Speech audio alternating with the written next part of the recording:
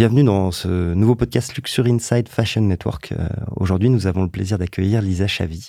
Lisa Chavy a fondé et dirige la marque premium de lingerie LIVY. Lisa Chavy, bonjour. Bonjour Olivier.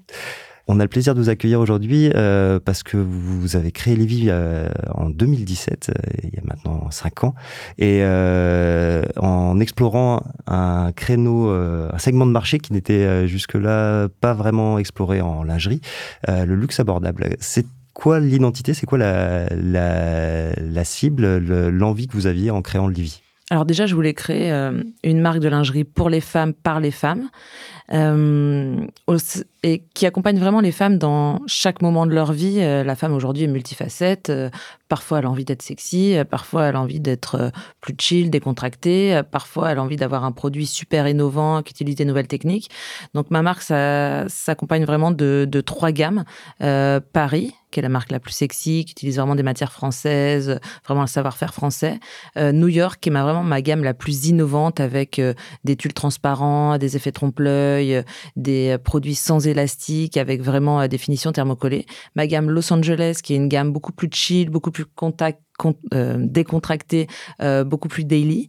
On a lancé aussi une nouvelle gamme récemment, qui est notre gamme de haute lingerie, pour accompagner aussi chaque femme dans leur moment d'exception, pour un mariage, pour une montée des marches au Festival de Cannes, pour qui peut faire aussi du sur-mesure, même du demi-mesure pour une opération, du sein ou autre, pour justement pouvoir adapter la lingerie au corps de la femme, à son nouveau corps aussi.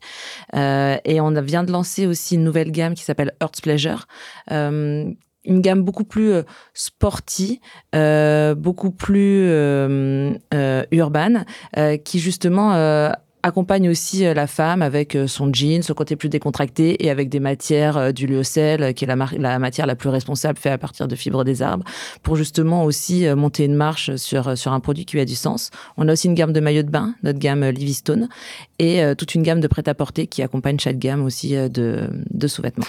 Du coup, d'une proposition purement lingerie à l'origine, vous avez très rapidement élargi le spectre. Qu'est-ce qui vous a permis de faire ça finalement ? Qu'est-ce qui vous a permis d'aller piocher dans différents segments ? Je trouve qu'on n'a pas envie de s'enfermer dans un style, et surtout pour plusieurs raisons. 1, la femme n'a pas envie de s'enfermer dans un style. 2, je veux vraiment très vite attaquer le monde, ce qu'on a commencé à faire déjà sur les 5 premières années. Et pour justement accompagner chaque culture, même si on se dit que la femme des capitales est plutôt le même profil, écoute la même musique, elle regarde le même film. Finalement, la lingerie, ça reste assez culturel. Donc, on voulait aussi l'accompagner dans les différentes matières et dans ce qu'elle aimait. Voilà, pour moi, c'était vraiment important d'offrir un vrai vestiaire de lingerie et de pas rester enfermé dans une catégorie de lingerie. C'était vraiment un point essentiel, ce que fait toutes les autres marques de lingerie. Quelle est justement l'approche un peu différente que vous pouvez avoir en étant peut-être plus sur un travail de code, sur un travail d'identité un peu différente de ce qui se fait traditionnellement en lingerie. Quelle approche en termes d'identité de marque, de messages que vous envoyez, vous avez Alors, travaillé ? Nous, on assume complètement, parce que souvent on me dit, oui, t'es une marque sexy. Oui, on assume complètement d'être une marque sexy. Déjà. Alors après, quand on va vraiment en boutique, quand on vit l'expérience Livy, on se rend compte que vraiment, on peut habiller toutes les femmes. Alors après, j'aimerais pouvoir peut-être aller plus loin dans certaines tailles, mais on va quand même jusqu'au 95F pour les soutiens-gorge, jusqu'au XL pour les bas. Donc un jour, on pourra agrandir aussi ce point-là. En tout cas, on peut vraiment habiller toutes les femmes, de la petite poitrine à la poitrine beaucoup plus généreuse. Donc ça, c'était vraiment aussi un point important dans ce qu'on apporte. Et je crois que la femme aujourd'hui, à partir du moment où elle fait ses choix, ça c'est quelque chose que j'aime bien dire, parce que on a cette chance, en tout cas en France, les choses évoluent, pas encore dans tous les pays, mais en France, de pouvoir faire ses choix et de pouvoir décider d'être sexy si un jour on a envie de l'être, de pas porter tout soutien-gorge si un jour on n'en a pas envie de porter. C'est ce que je disais à mes enfants qui me disaient, ah oui, sur la plage, les filles sont en topless à Saint-Tropez. Je dis, mais heureusement que si on a fait le choix et si on a envie d'être en topless, heureusement qu'on peut encore le faire. Et c'est vraiment une liberté qu'on a aujourd'hui, et je veux que cette marque justement accompagne la liberté des femmes dans leurs décisions et dans ce qu'elles ont envie de faire. Vous avez un profil un peu atypique. Déjà, vous êtes de designer de formation, designer lingerie de formation. Donc, vous êtes entre entrepreneur et designer. Il n'y en a pas tant que ça. Et vous avez eu un parcours qui a mixé le luxe et le mass market. Comment ces expériences-là vous ont amené à définir les codes de Livy? Je pense que justement, en tant que femme un peu multiple, déjà, je déteste choisir. Globalement, dans ma vie, j'aime bien tout avoir. C'est pour ça aussi que chez Livy, on a autant de lignes et qu'on est là pour tout le monde finalement, parce que j'ai pas envie de choisir. Et c'est vrai que le luxe m'a apporté vraiment l'exigence, le détail, le sens du raffinement. Mais la limite, c'est de dépendre de l'exigence des créateurs et de pas pouvoir apporter vraiment l'identité et ce qu'on a envie de faire. Vous faisiez quoi dans les maisons de luxe? Je dessinais, je travaillais pour la Société internationale de lingerie, qui était le licencié de toutes les marques de luxe. On avait aussi une usine en France, on produisait en France.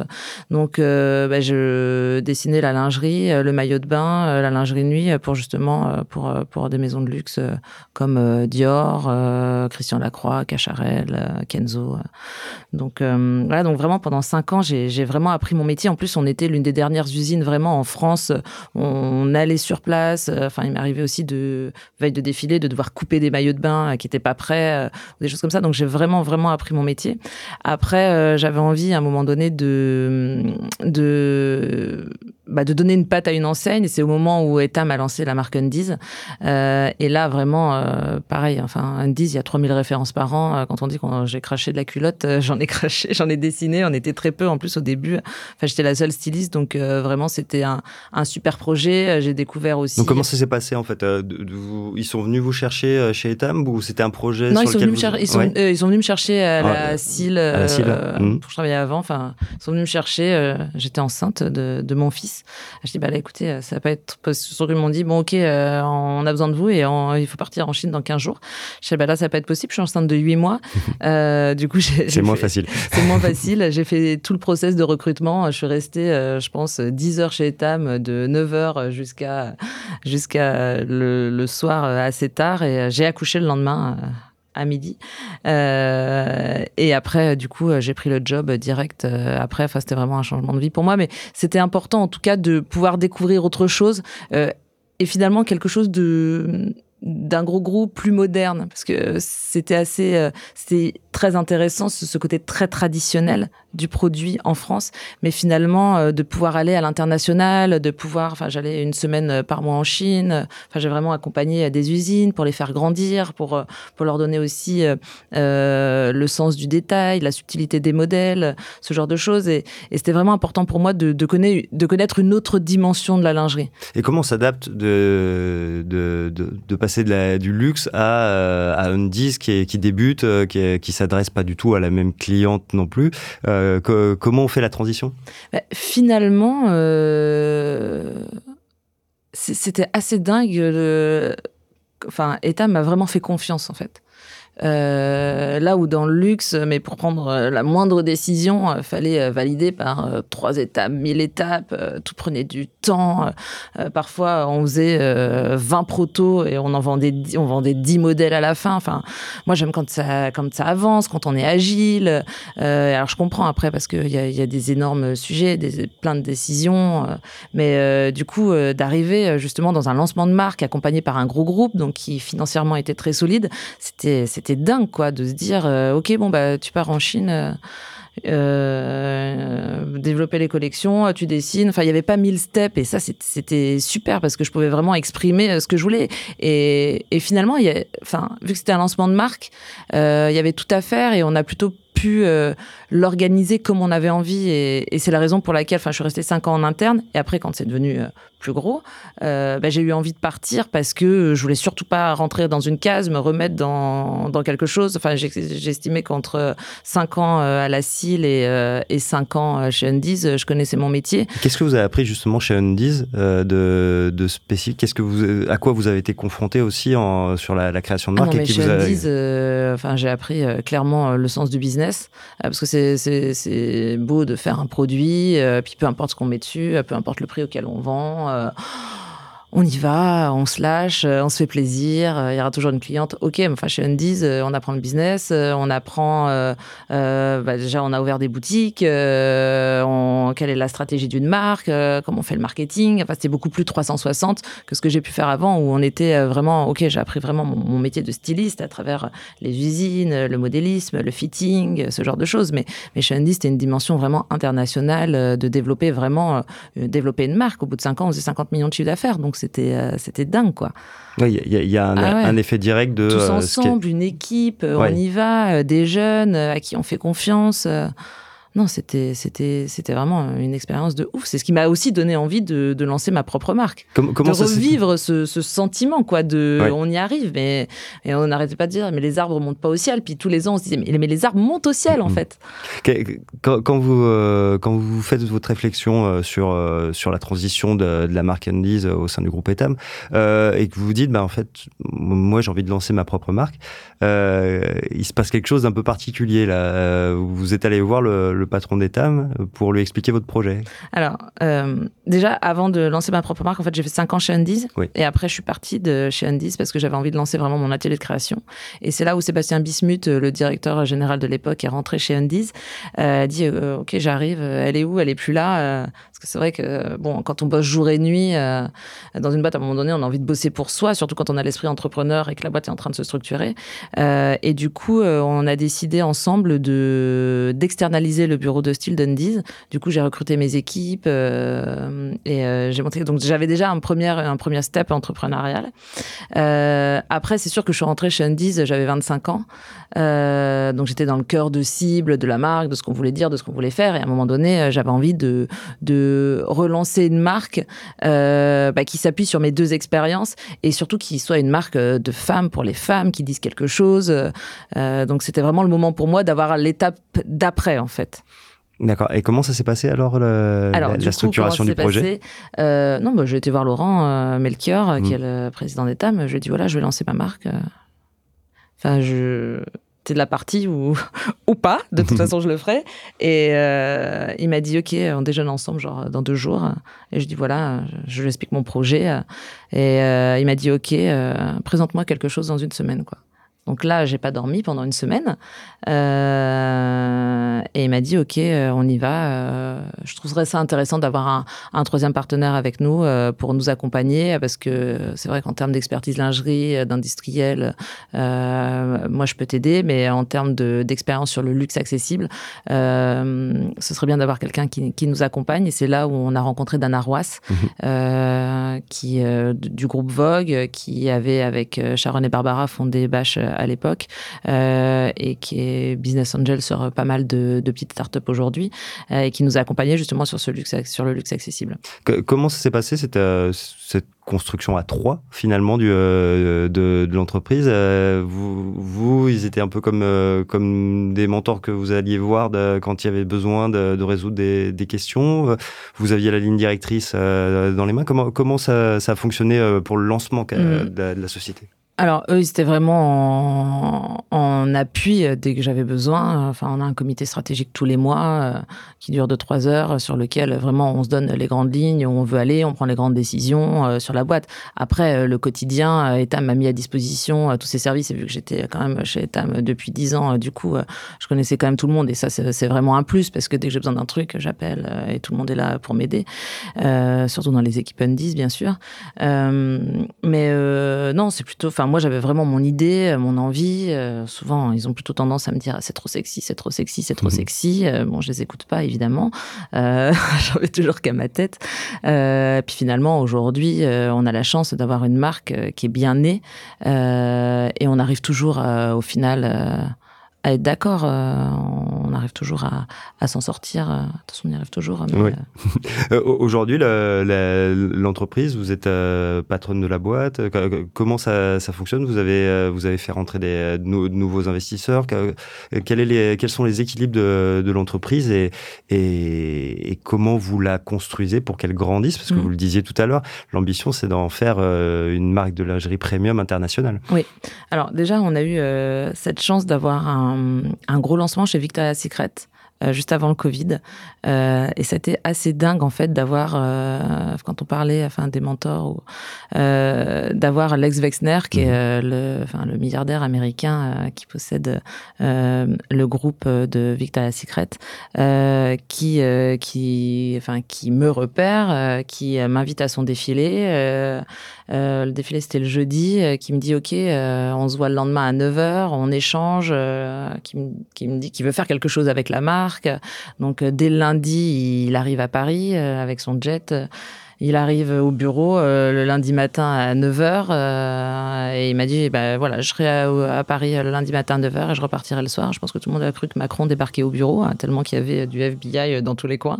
Et c'était assez fou de pouvoir échanger, de pouvoir avoir cette expérience. Après, du coup, moi, j'étais chez eux. Qu'est-ce que ça a de particulier? Parce que c'est dans le secteur, c'est forcément énorme.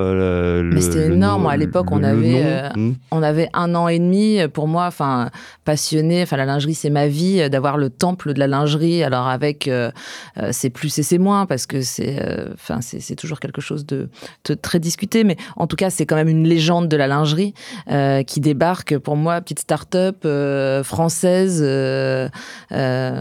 C'était assez dingue d'avoir cet homme-là avec son expertise, son expérience, qui est finalement un vrai entrepreneur qui me dit dis-moi ce que tu veux, je te donnerai ce que tu veux. On m'avait prévenu avant en me disant ok, il va te promettre la lune, prépare-toi. Et je dis ok, et on a transformé la boutique de la 5e avenue à New York en boutique Livy. C'était dingue. J'ai vécu un conte de fées, vraiment, le temps de ce lancement. On a testé la marque dans 10 villes, dans 10 États aux États-Unis. On a fait Atlanta, Détroit, parce qu'ils disaient toujours que c'est pas parce que la marque marche à New York qu'elle marchera dans les autres villes. Du coup, on a testé Miami, on a testé Los Angeles. C'était dingue. On a monté une boutique en une nuit. On a vraiment fait un très gros lancement. J'étais coachée par la coach de Oprah Winfrey. Franchement, c'était assez dingue de visiter tout Victoria's Secret. À chaque fois, elle me disait tout ce qui est bleu m'appartient. J'étais là, mais le pont est bleu. Oui, le pont m'appartient. L'immeuble a été fait par Steve Jobs, qui était vraiment, oui, j'ai vécu une expérience exceptionnelle et ça m'a vraiment permis de faire décoller de la marque. Aujourd'hui, on fait 20% de notre chiffre digital, par exemple, aux US, grâce à eux. Ça a vraiment mis la lumière sur la marque. Et après, il y a eu le Covid, donc forcément, c'est retombé pour plein de raisons. Mais ça a été une expérience de dingue. Et effectivement, j'ai eu la chance d'avoir mes 2 partenaires, Etam, d'ailleurs, ils se sont rencontrés. Etam, Dan, d'avoir ce passage avec Victoria's Secret et avec Lex Wexner. Et aujourd'hui, oui, après, il y a eu le Covid. Du coup, on a 2 sleeping partners, pareil, 2 personnes super élégantes qui sont rentrées au capital. Là, on est en pleine levée de fonds, mais forcément, avec tout ce qui s'est passé. Et eux, on a signé le pacte où on a fait une augmentation de capital le jour du premier confinement, donc où tout le monde c'est la fin du monde, et eux ont signé et n'ont pas fait marche arrière. J'étais là, mais j'ai une chance énorme dans ma vie d'avoir des gens qui croient au projet, qui croient en moi. Donc, même s'il y a une grosse inconnue qui arrive, ils étaient là. Ils ont signé le jour du confinement. Oui, c'est rassurant quand même. Du premier confinement, quoi. Alors maintenant, confinement, on sait même plus ce que ça veut dire, mais à l'époque, le premier confinement, c'était assez dingue, quoi. Ça faisait assez peur. Oui. Assez peur, ouais. Oui. Et justement, vous, là, l'évolution que vous avez ressentie ces 2 dernières années, au niveau de la consommation, au niveau justement des attentes des consommatrices internationales, parce que c'est ce que vous disiez, avec 20% d'activité aux US, sur le web, c'est un gros challenge aussi pour vous de sentir ce qui se passe un peu partout. Oui, bien sûr. Et surtout, là aujourd'hui, on se concentre sur l'Angleterre, par exemple. On a ouvert une boutique à l'Angleterre, donc du coup, pareil sur le web, sur le marketing. On se concentre, on va ouvrir une 2e boutique, on va ouvrir chez Harrods à partir de janvier, et c'est un énorme succès. c'est un énorme succès. On est super contents de pouvoir le faire. On va ouvrir aussi en Italie. Là, on va ouvrir en Espagne avec le El Corte Inglés à Marbella. On a ouvert à Bruxelles, on est à Genève. Donc vraiment, on se concentre sur la zone Europe. Et là, effectivement, notre ambition, c'est vraiment de reprendre le sujet des US. Après, on est chez Bergdorf Goodman aux États-Unis, mais de vraiment reprendre le sujet des US là très vite, dès l'année prochaine, en fait. La problématique d'internationaliser la marque, vous vous confrontez à quel sujet, en fait, très pratique actuellement pour accélérer l'international? Alors, aujourd'hui, notre plus gros problème, c'est qu'on est une start-up, une petite structure. Vous êtes combien? On est 25 au siège, mais avec tous les magasins, les salariés de toutes nos boutiques, on a 25 points de vente. On est à peu près 125, 125 femmes et un homme. En fait, notre problématique, c'est vrai que pendant 5 ans, on a lancé cette marque. Quoi qu'il arrive, on se serre les coudes, on y va, on lâche rien, on bosse la nuit, on prend un avion, on ramène les produits quand on n'a pas assez de produits. Enfin, tout tient sur un fil quelque part, parce que forcément, on y va, on lâche rien avec nos petits bras. Mais à un moment donné, même moi, je me suis rendu compte que quand on bosse tous les jours, qu'on bosse toutes les nuits, qu'on bosse tous ces week-ends et qu'on commence à bosser toutes ces soirées des week-ends, on s'est dit là, si j'ai pas plus de monde autour de moi, en fait, si on n'est pas mieux organisé, à un moment donné, attaquer à l'international, on n'y arrivera pas. Donc là, je recrute actuellement un DG pour pouvoir m'accompagner, sachant que j'ai encore la direction artistique d'Undies actuellement, donc j'ai quand même 2 boîtes à gérer. Et parce que la marque plaît à l'international. Ça, c'est validé, c'est fait, la marque est bien née, on peut y aller. En plus d'être français dans la lingerie, ça fait rêver tout le monde. Donc ça, c'est validé. Ça, finalement, c'est le plus dur, de pouvoir confirmer que la marque est bien née. Maintenant, aujourd'hui, l'étape suivante, c'est vraiment de s'organiser, de se structurer. Parce que quand on ouvre une boutique à Londres, faut monter une société.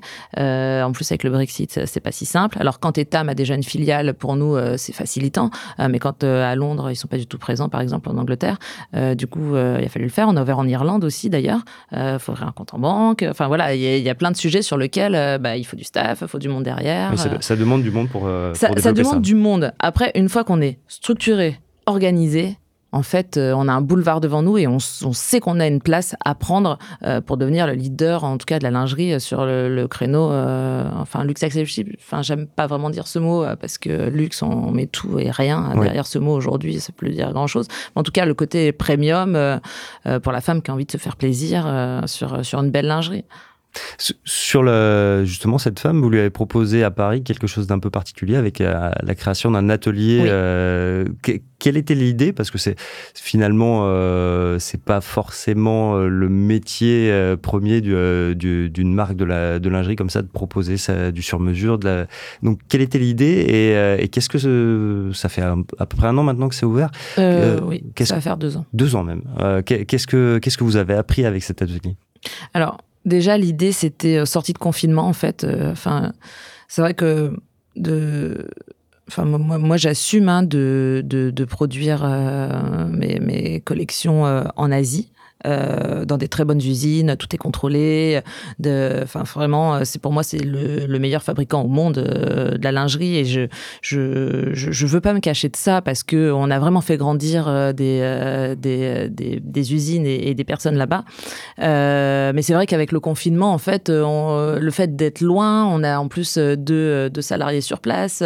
Le fait d'être loin, ça a vraiment compliqué, en fait. Et pour se rapprocher de la création, j'avais besoin d'avoir quelque chose plus proche de moi, et surtout j'avais une énorme envie de faire découvrir ce savoir-faire parce que c'est quelque chose qui peut se perdre assez facilement, et j'avais envie de le montrer. C'est magnifique, en fait, une lingerie, il y a 30 étapes, il y a 15 matières différentes.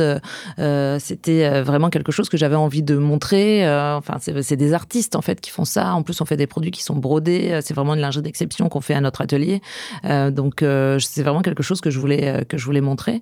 Donc, on a ouvert ce magasin de 300 mètres carrés où au rez-de-chaussée, c'est une boutique. Alors, entre les deux, il y a un mini-musée avec toutes les plus belles fesses du monde. Et après, à l'étage, on a vraiment ces couturières qui produisent notre haute lingerie. Et tout le monde peut aller les voir, discuter avec elles, regarder en toute transparence et vivre même l'expérience d'avoir un produit fait sur mesure, en tout cas adapté. Après, je veux pas que les gens viennent avec leur croquis et me disent voilà, je voudrais ce produit. Ça reste quand même une pâte, quelque chose qu'on a décidé, qu'on a validé, mais en tout cas une adaptation du modèle sur les personnes, ça c'est quelque chose d'important pour moi. C'est intéressant parce que vous le disiez, vous développez le retail, c'est une marque retail, mais vous êtes aussi très web. Oui. Forcément, les périodes de confinement ont incité à développer cet axe-là, mais comment vous jouez de l'image de Livy, comment vous la véhiculez sur le web? Vous le disiez, c'est très sexy, mais c'est aussi une lingerie de qualité. Oui. Donc, comment vous jouez sur l'image, sur les réseaux sociaux? Comment vous travaillez ça? Alors, c'est vrai qu'on est très web. Enfin, on a fait en 2021 quand même 25% de notre chiffre d'affaires sur le web, donc on peut considérer qu'on est très web, même si on veut toujours faire plus.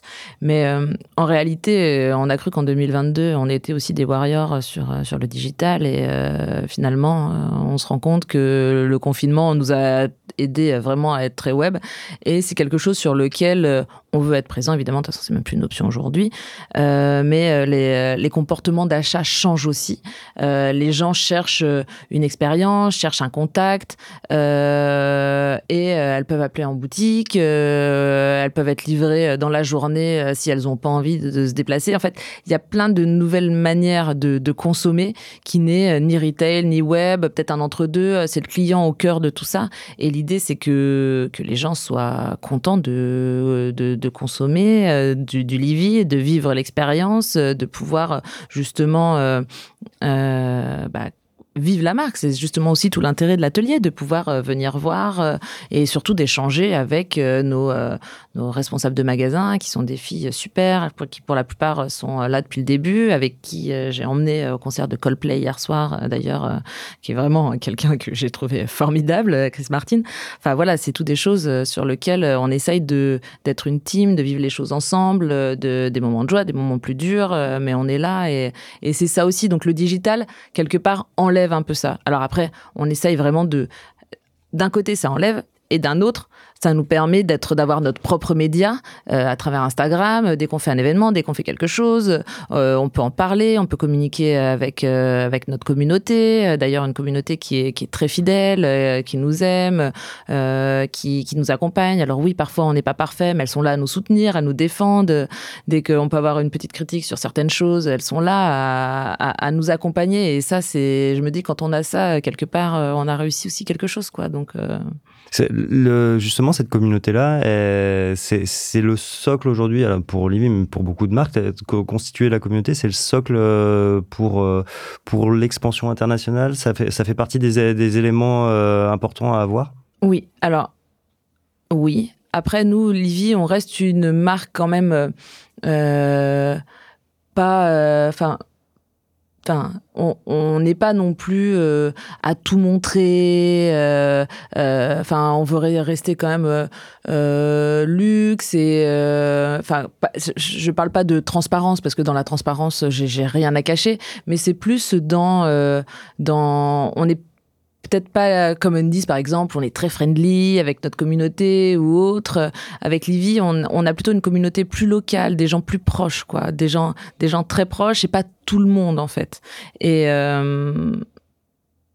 c'est justement ce qu'on ressent en magasin aussi. Vous voyez, cette communauté, elle est peut-être plus proche de nos magasins que vraiment de notre digital, même si elle nous suit, si elle nous aime, si elle nous met des commentaires exceptionnels. Et même moi, ça me touche, quoi. Je les lis tous. À chaque fois, je me dis, ah là là, mais comment on a réussi tous ensemble à faire ça, à avoir des choses, des gens qui nous suivent. Alors, parfois, on n'est pas d'accord, mais l'échange est aussi important. J'ai proposé plusieurs fois à des personnes quand on n'est pas d'accord sur un sujet, d'en parler en one-to-one. Voilà. Je suis pas là on n'est pas là tout le temps pour pouvoir tout déballer comme ça, mais de pouvoir échanger, de débattre. Moi, j'aime débattre d'ailleurs. Ça fait avancer. Ça fait avancer carrément. Ça fait carrément avancer, quoi. J'aime débattre, j'aime donner mes idées, j'aime ne pas être d'accord. Et je pense que c'est une force d'ailleurs d'aimer débattre, parce que les gens qui ont peur du conflit ou qui ont peur de débattre, du coup, tout est fade dans leur vie, parce qu'ils disent, s'expriment peut-être moins de peur de devoir échanger, d'avoir quelqu'un qui n'est pas d'accord. En tout cas, je suis quelqu'un avec qui on peut bien se disputer, bien se réconcilier aussi. Mais... On va pas se fâcher aujourd'hui. Non.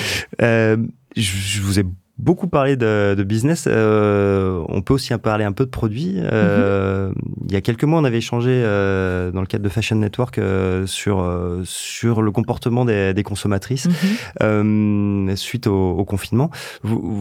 Il y avait une question à un moment où on parlait beaucoup du no-bra, donc moi je vous avais interpellé sur le fait de proposer une lingerie sexy, travailler dans une période où c'était pas forcément la tendance la plus forte, et vous me disiez non, c'est en train de revenir. Ça, vous le ressentez, vous voyez qu'il y a un intérêt pour de la lingerie haut de gamme, de la lingerie avec de la fantaisie, avec de la valeur ajoutée. Clairement, en tout cas, déjà le mouvement no-bra, je trouve ça génial. Parce que je trouve ça, comme je vous le disais tout à l'heure, génial que la femme puisse choisir si elle n'a pas envie de porter de soutien-gorge, elle n'en porte pas. Et tant mieux, parce que quand elle vient chez Livy, c'est qu'elle a vraiment décidé d'acheter une belle lingerie, et elle l'achète parce qu'elle trouve ça beau. Et c'est là où finalement...